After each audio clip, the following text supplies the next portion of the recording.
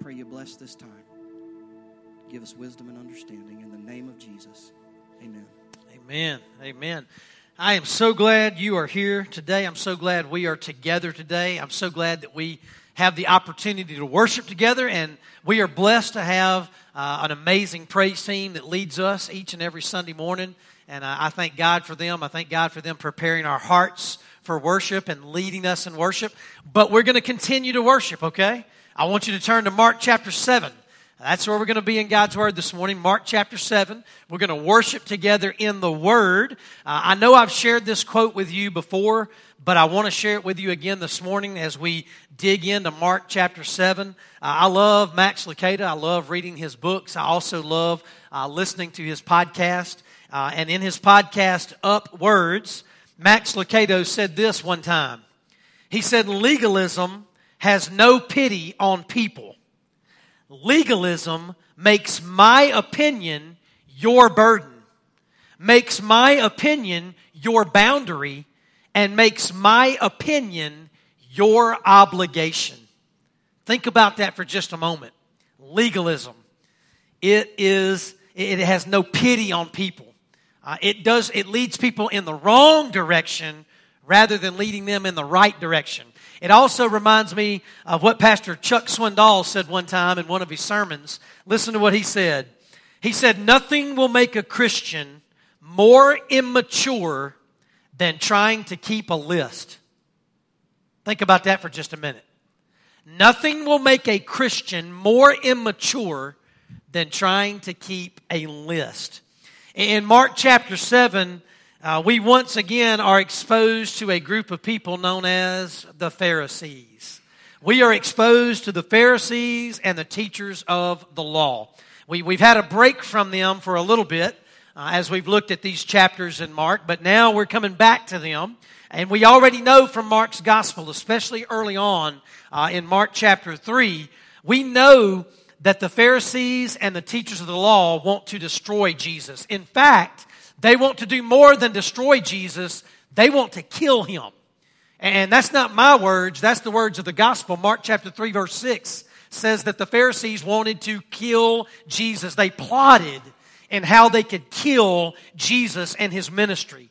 You see, the Pharisees and the teachers of the law were more concerned with keeping human traditions rather than obeying God's commands.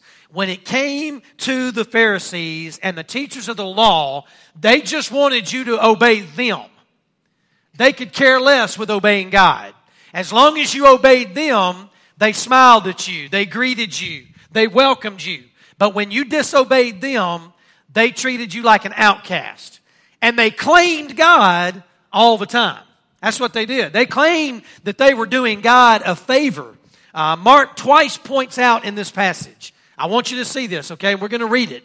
But 2 different times in this passage, he says that the Pharisees and the teachers of the law were holding on to and living according to the tradition of the elders. That's what they were doing. They were holding on to and living according to the tradition of elders. Never mistake tradition of the elders with the Word of God. Because I'm going to tell you something. It's 2 different things. It's 2 different things. And I'm going to show you that today in Scripture. So let's look at it. Mark chapter 7, beginning in verse 1, let's look at what God's Word says.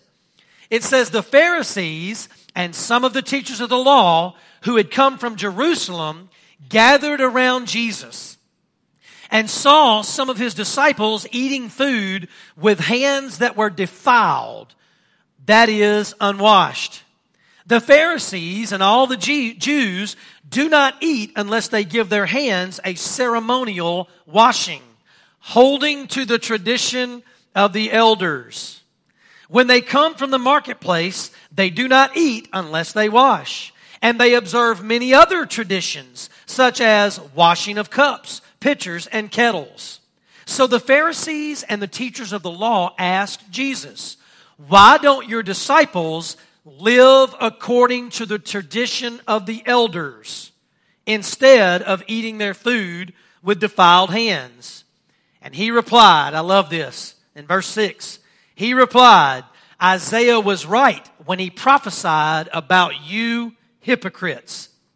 As it is written, these people honor me with their lips, but their hearts are far from me. They worship me in vain. Their teachings are merely human rules. You have let go of the commands of God and are holding on to human traditions. Wow, what a powerful passage of Scripture. Once again, exposed to the Pharisees and the teachers of the law, and what we find is that they have traveled a long way. They have traveled from Jerusalem to where Jesus was, and what did they do? They gathered around Him and the disciples. And here's what we find out right off the bat about the Pharisees. The Pharisees and the teachers of the law were focused on the outside in regard to the disciples. They were focused on the outside in regard to the disciples. Now again, what was the motive of the Pharisees, of the teachers of the law? Everything they said and did, their motive was about destroying Jesus' testimony, just destroying Jesus' message, and ultimately killing Jesus. That was their motive. I love Dr. Henry Halley, and Dr. Henry Halley says this in his commentary. He said the Pharisees and teachers of the law sent a delegation to push their propaganda campaign, hoping to make Jesus more unpopular with His very own disciples. For it is likely that many of them held to the same traditions of the Pharisees. That's very interesting.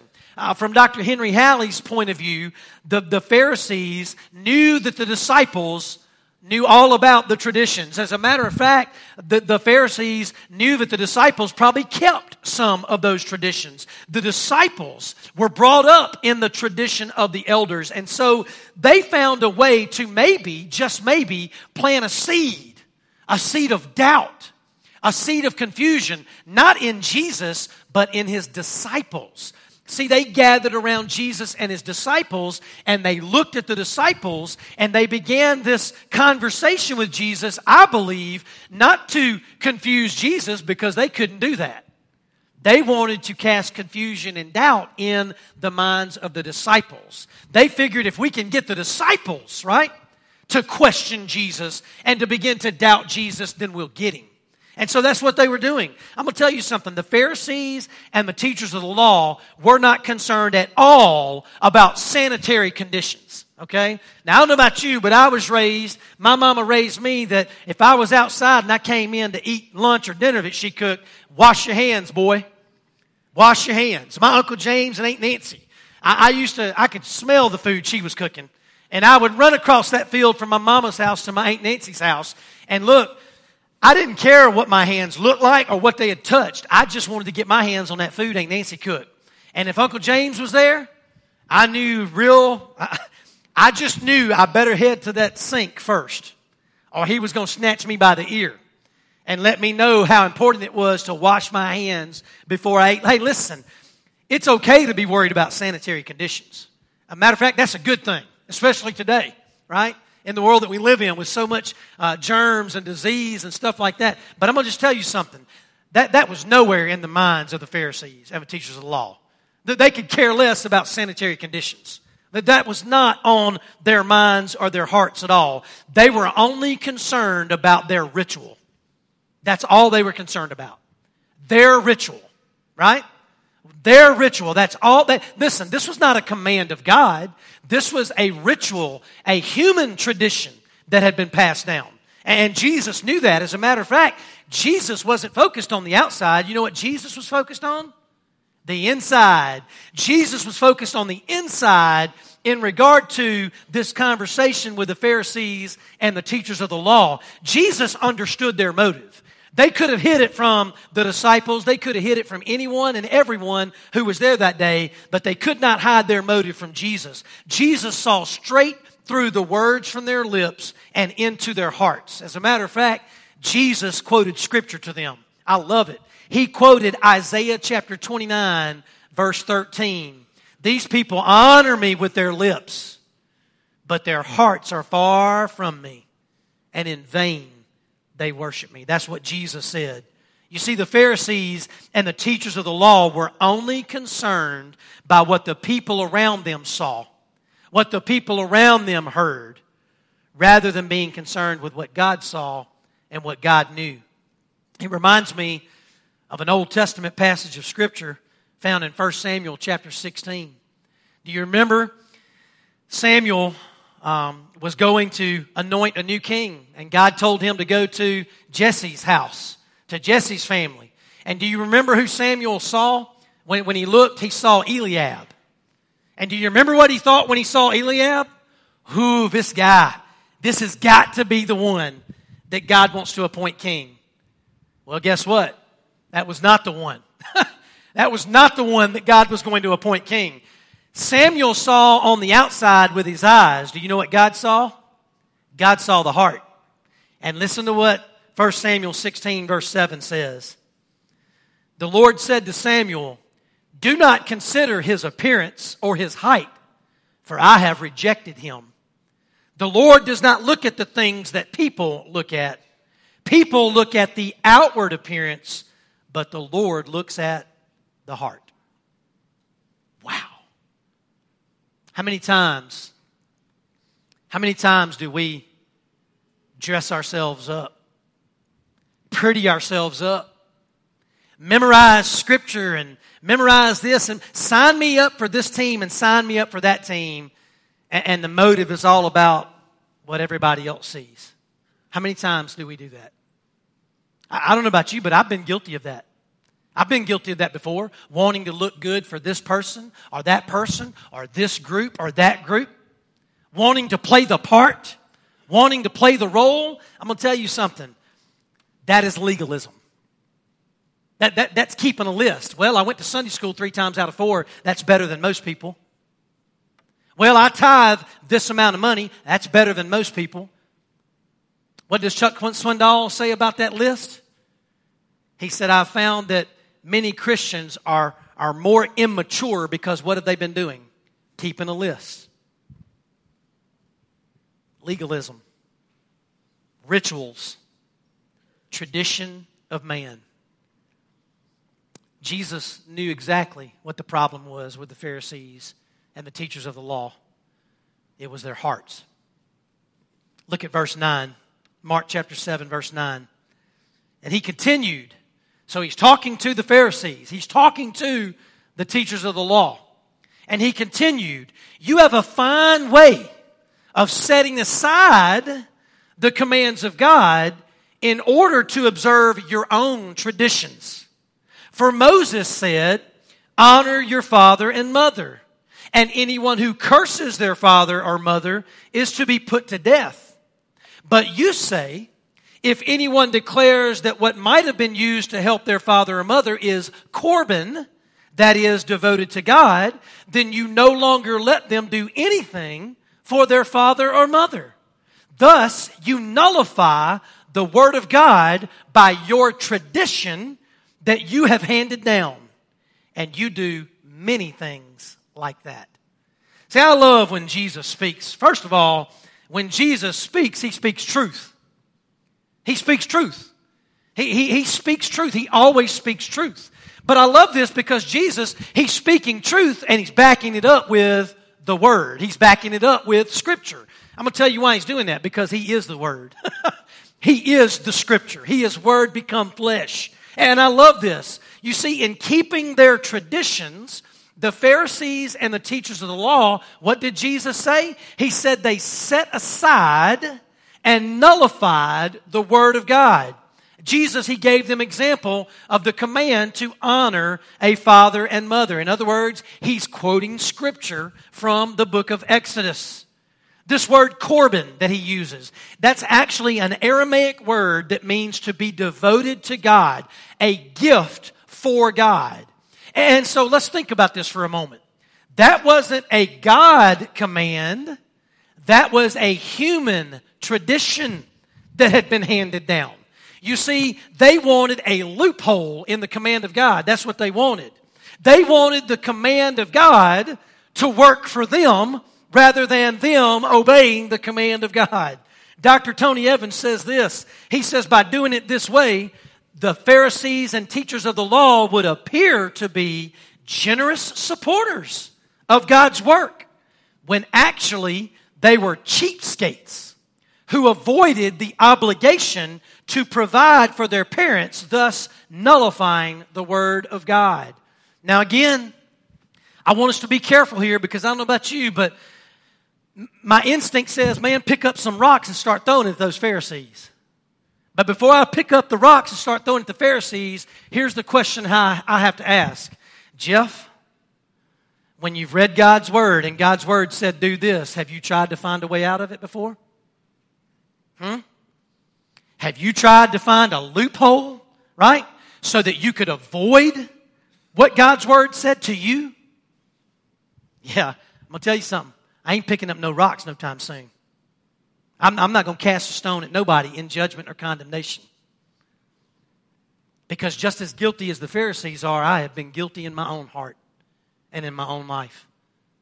How many times do we read God's Word and we want to interpret it the way we want to interpret it? There are so many things in God's Word that don't need interpretation. If God says this is right, then it's right. If God says this is wrong, this is wrong. But we want to come up with our interpretation. Why do we come up with so many interpretations? I'm going to tell you something. Why are there so many denominations? Because we want God's Word to say what we want it to say, rather than what God says. That's the truth. It's the truth. We want God's Word to say what we want it to say. We want it to work for us in our circumstances, in our places, instead of just being obedient and saying, yes, God, you're right, I'm wrong. I repent, and I will walk in obedience to your ways. I'm going to tell you, I find that we're so much more like the Pharisees in a lot of the things we say and do today. See, the Pharisees and the teachers of the law, they manipulated the Word of God for their own advantage. That's what they did. They manipulated the Word of God for their own advantage. Their actions prove that they were not attempting to glorify God. They were attempting to glorify themselves. In other words, the Pharisees looked at the disciples and asked Jesus, hey, why aren't they doing what we said they were supposed to do? Because the Pharisees didn't ask Jesus, why aren't they obeying the commands of God? They asked, why aren't they doing what we said to do? Why aren't they following along with the traditions and the rituals that we've handed down? So they weren't glorifying God, they were glorifying themselves. And you know what's really sad? Is right here in verse 13, Jesus said, and you do many things like this. Jesus gave them one example where they found a loophole, right? They found a loophole in the command to honor your father and mother. And that anyone who curses a father and mother will be put to death. Well, we'll find a loophole. We'll call it Corban. And we'll say we're dedicating it to God. We're giving it to God. And then we don't ever have to take care of our parents anymore. We can get out of that. As if that one's not bad enough, Jesus said, you've done many things like that. So it's not just that one command. It's a whole lot of commands that they're guilty of taking advantage of, manipulating. And I'm going to tell you something. There's a big difference in misunderstanding the Word of God and misusing the Word of God. Did you hear me? There's a big difference in misunderstanding the Word of God and misusing the Word of God. Because I don't know about you, but I've been guilty before of just misunderstanding. Misunderstanding the text, misunderstanding the heart of the message that God has given me. I've been guilty of that, not being led by the Spirit, but being led by my own heart and my own mind. And God will show me, and I can repent of that, and I can walk in obedience. Misunderstanding and misusing are two different things. And I'm going to tell you something. The Pharisees and teachers of the law, they weren't misunderstanding. They were misusing. They were misusing the commands of God and the Word of God. The Pharisees and teachers of the law were more concerned with protecting their lists than they were protecting their hearts. That's the problem. And so now Jesus moves from just talking to the Pharisees and the teachers of the law to talking to everyone. So the crowd is there, the disciples are there, and yes, still, The Pharisees and teachers of the law are there. Look at this conversation beginning in verse 14. Again, Jesus called the crowd to him and said, "Listen to me, everyone, and understand this. Nothing outside a person can defile them by going into them. Rather, it is what comes out of a person that defiles them." After he had left the crowd and entered the house, his disciples asked him about this parable. "Are you so dull?" he asked. "Don't you see that nothing that enters a person from the outside can defile them? For it doesn't go into their heart, but into their stomach and then out of the body."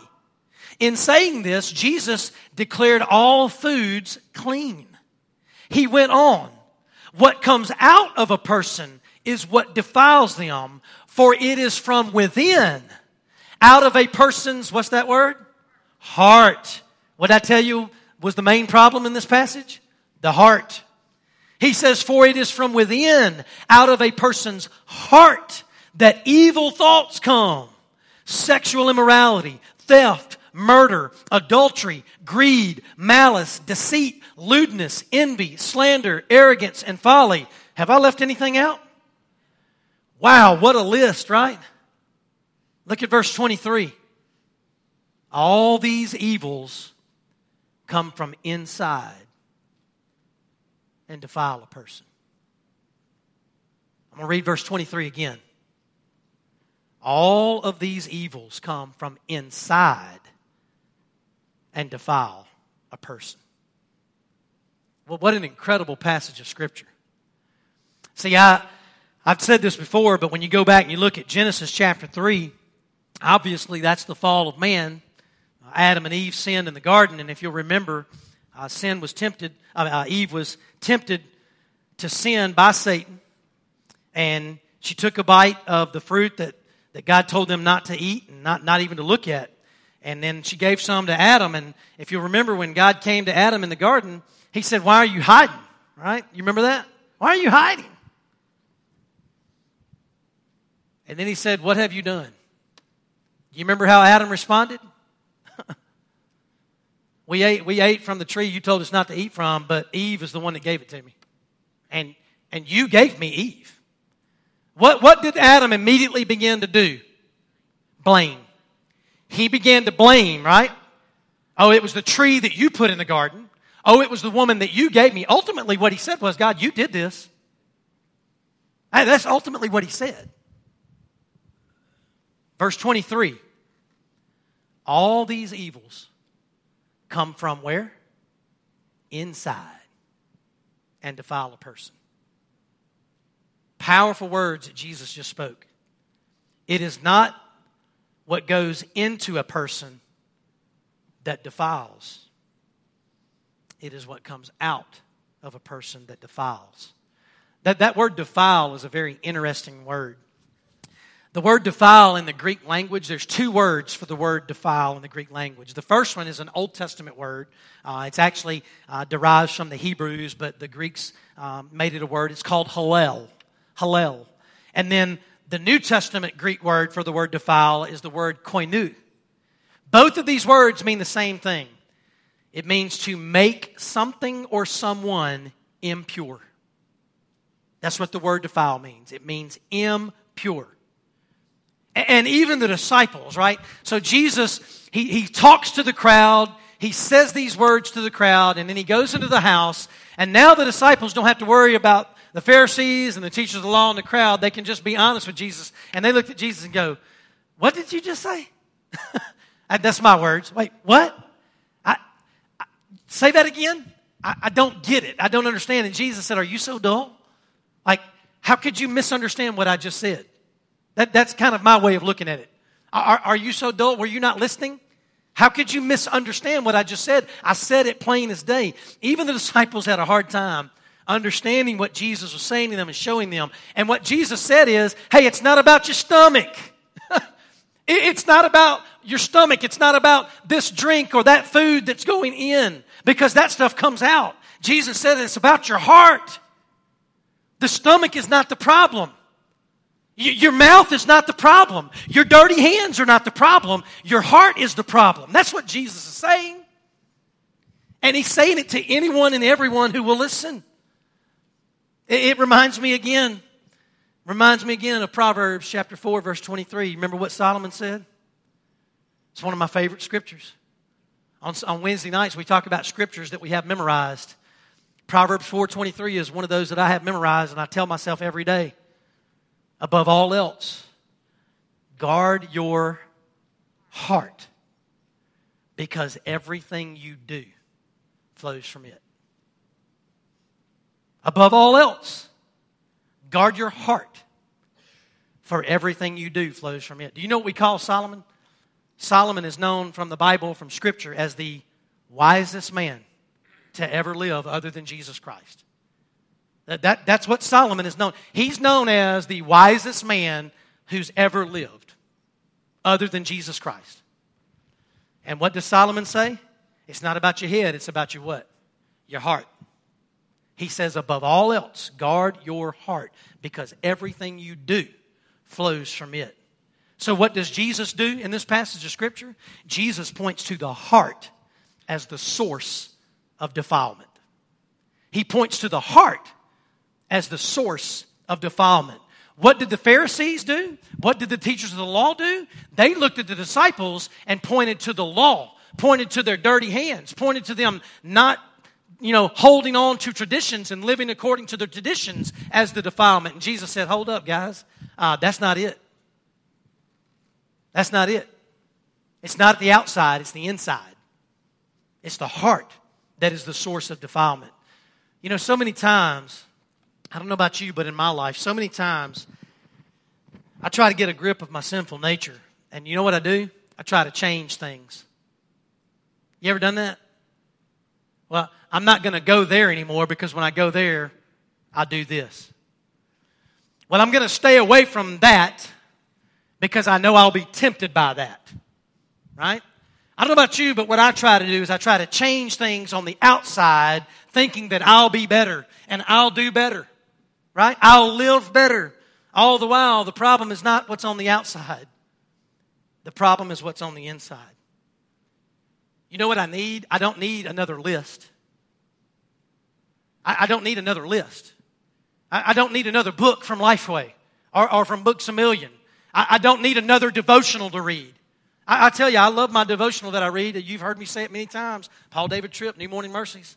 I'm on my third round, 3 years now. I love that. But I'm going to tell you something. I don't need to read another devotional from Paul David Tripp. You know what I need to do? I need to bend my knee before Almighty God and just spend time with Him and just listen to His voice. What I need to do is just open up His Word. And instead of trying to manipulate it to my own advantage, instead of trying to twist it and turn it so that it'll say what I want it to say, I just need to say, yes, Lord, yes. You're right, and I'm not. Your word is pure, and my heart is so impure. I need to recognize that the problem is not something God created out there. The problem is not this person or this group or that group. The problem is right here inside of me. It's my heart. That's the problem. That's the thing I need to recognize. And what I also need to recognize is that God's Word says He can do something about that. Right? It may feel helpless. You may feel hopeless, like I can't beat this. I can't get over this. Guess what? You can't, but God can.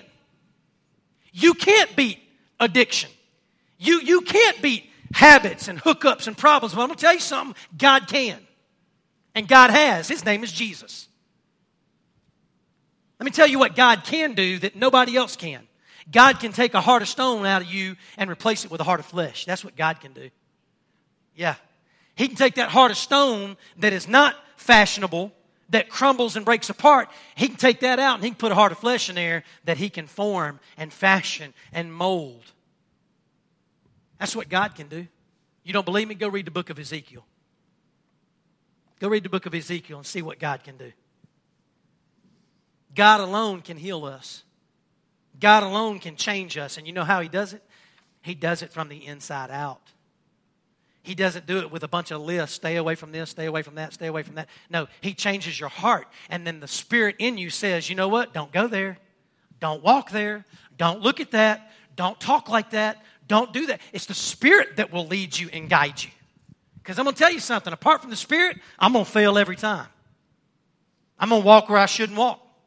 I'm going to say what I shouldn't say. I'm going to touch what I shouldn't touch. Apart from the Spirit, I got no shot. I got no shot. See, I know me. I know me. And I know just how weak I am, but I'm going to tell you something. I know the Spirit of God in me. And I hear His voice, and I thank God for His voice.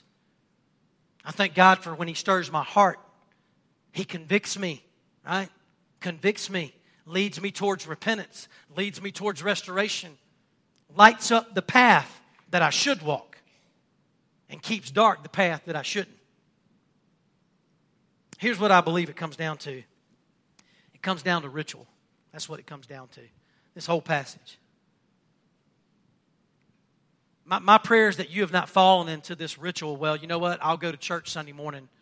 I'll even give a little money. I might even go to Sunday school. You know what I might do? I might go to church Sunday night. I mean, they feed us anyway. You know what I might do? I might go on Wednesday night because there's not that many people there, and so I won't have to really talk a whole lot, and I'll just go on Wednesday night. Let me just tell you something.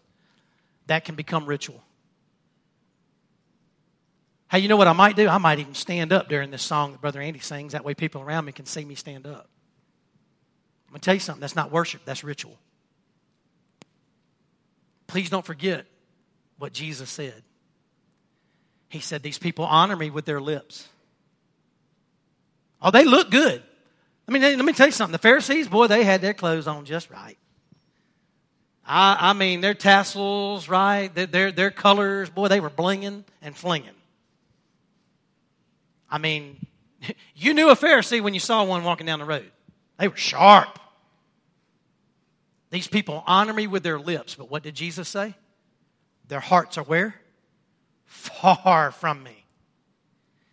And the next statement is the one that is most dangerous. Because He says, in vain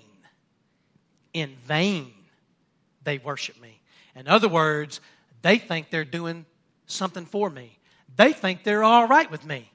In vain they worship me. In other words, you're just a rat in a cage spinning the wheel. You're going nowhere.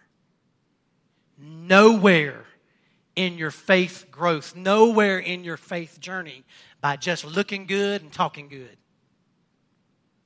You can clean up the outside all you want. Clean it up. But it's the heart that exposes the problem.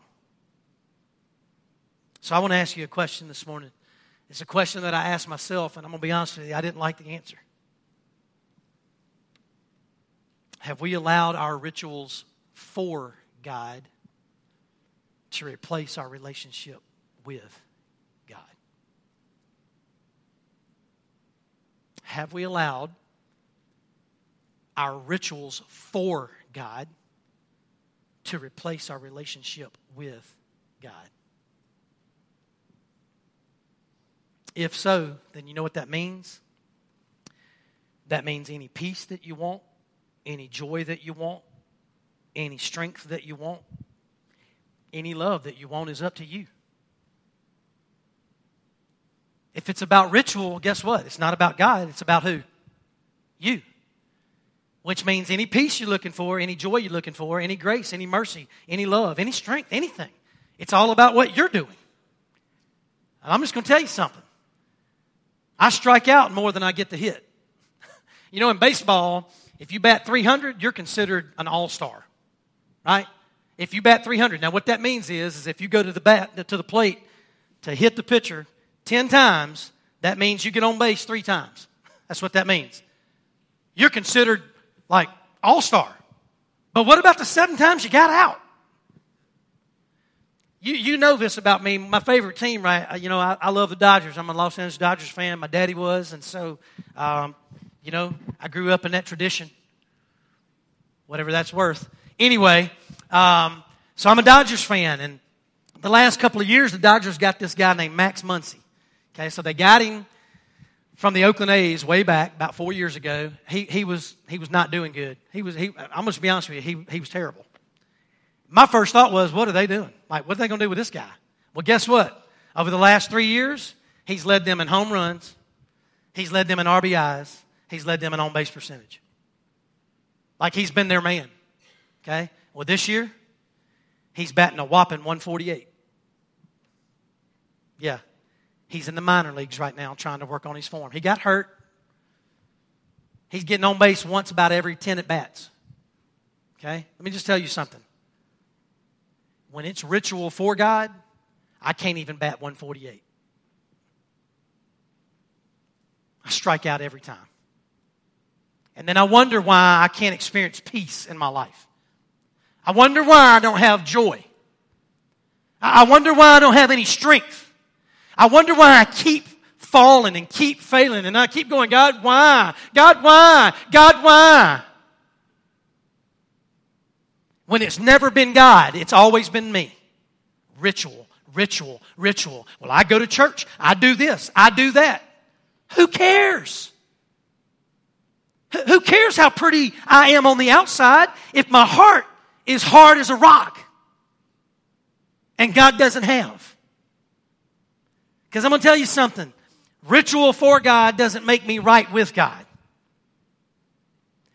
Listen, my relationship with God is not about me preaching a sermon to you every Sunday.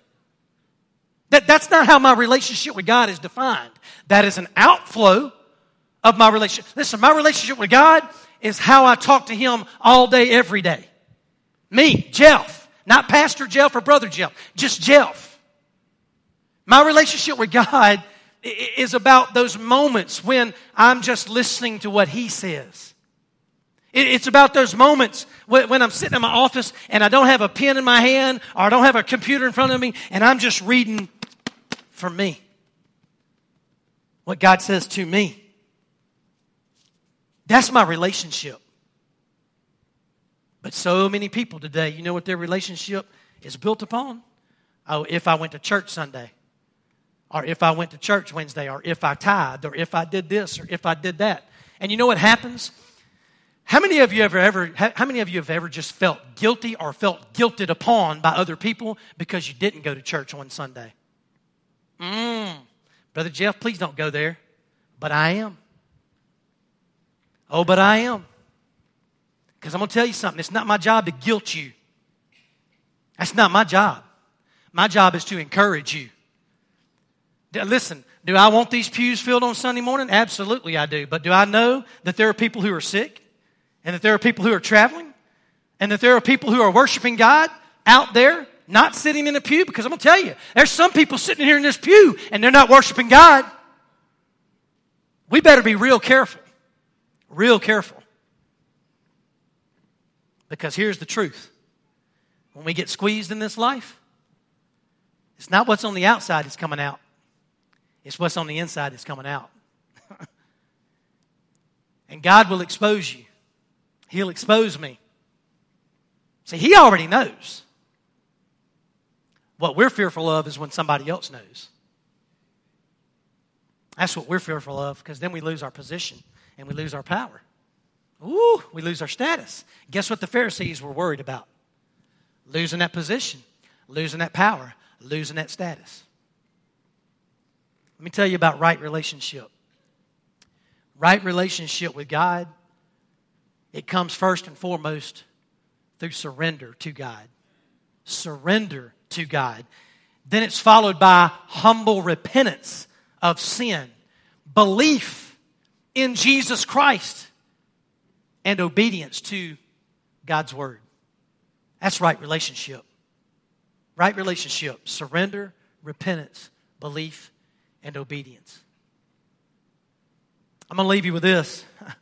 Since I already shared with you that I love Paul David Tripp. I love that New Morning Mercies. Back in January, I can't remember what day, I didn't write it down, but back in January, I was reading one of my morning devotionals and he made this statement. And it was so powerful, I highlighted it in my book. But then I thought that's not enough, because when I turn the page, I won't see it again. So I wrote it down. Matter of fact, I'll just show you. I wrote it down on a sticky note. If you ever come in my office and you look at my computer, I got sticky notes everywhere. That's because I want to see it. Every day it's something I want to see, and I just want to be reminded. Listen to what Paul David Tripp said.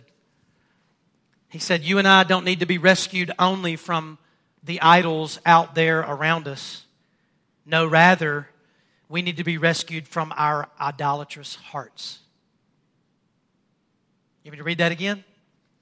You and I don't need to be rescued only from the idols out there. No, rather, we need to be rescued from our idolatrous hearts.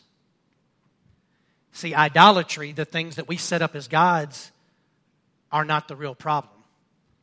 The real problem is the heart that is surrendered to those things that we've set up, rather than being surrendered to God. It's the heart. So I want to ask you one more time, and we'll have an invitation. Have we fallen into this place where we are more concerned about our rituals for God than our relationship with God? And again, I'm not trying to guilt you. I'm just asking you a question. What I want is I want the Holy Spirit of God to reveal truth to you. And I'm going to tell you something. The Holy Spirit of God will convict you. He convicts me. That's His role. It's to convict us of our sin, but He doesn't convict us of our sin so that we stay and waller and drown in guilt. You know what He wants us to do? He wants us to turn from it. You know what the Holy Spirit of God does? He convicts us of our sin and leads us to this thing called repentance, which means to turn away from sin and self and turn to God. Because you know what God says? 1 John chapter 1, verse 9. If you will confess your sin, God is what? Faithful and just, and will do what? Forgive you of your sins and do what? Cleanse you from all unrighteousness. Do you remember what the word defile means? It means to be impure. You know what God will do when you repent? He'll cleanse you, right? He'll make you pure. It's not about your rituals. It's about your relationship. I'm going to tell you, this passage of Scripture is something that I'm going to have to keep digging into. And I pray that when we have this invitation and we say amen and we walk out these doors, you don't just walk out and go, good message, bye. I'm going to be looking at this passage a lot. These people honor me with their lips, but their hearts are far from me. And in vain they worship me. Don't let that be you. Oh God, don't let that be us. Let's pray. Father, this morning, God, thank you for your word that is light, that is life. Thank you for your word that is truth. Whether I say it is or not, it's truth. Whether I agree with it or not, it's truth. God, thank you for that. It's not dependent upon me. It's you, God. It's who you are. God, thank you for this passage of Scripture where Jesus speaks the truth and it's not up for interpretation. It just is what it is. God, Jesus points to the problem. It's not what's on the outside that is the problem. It's what's on the inside. And so it's not dependent upon this person or that person and what he or she did to me or what they did to me. God, it's about me. It's about my heart. Father, I pray today that I listen to your Spirit as you speak to me. And you reveal truth about me and to me and for me.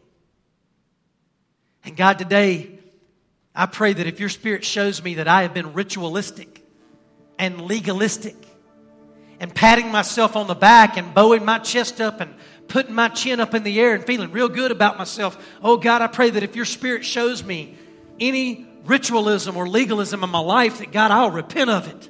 I'll turn from it. Because it is not truth. It is not light. It is not life. And it is not doing you any favors. Oh God, if I'm ritualistic and legalistic, in vain I worship you. In vain I worship. God, I pray for hearts today. Hearts that are exchanged. Hearts of stone for hearts of flesh. I pray for hearts that are healed today. I pray for hearts that are cleansed today, so that we, your children, we, your people, we, your special possession, we, your ambassadors on this earth, will go out and live a life that glorifies and honors you. That we will be people who don't go out and cast judgment and condemnation, but people that go out and demonstrate grace and mercy and love that is found in the life, the death, and the resurrection of Jesus Christ. That's my prayer, God. You know each and every heart in this place today. God, you deal with each and every heart the way only you can. This is your invitation, God. You move. And may we be obedient. In Jesus' name I pray.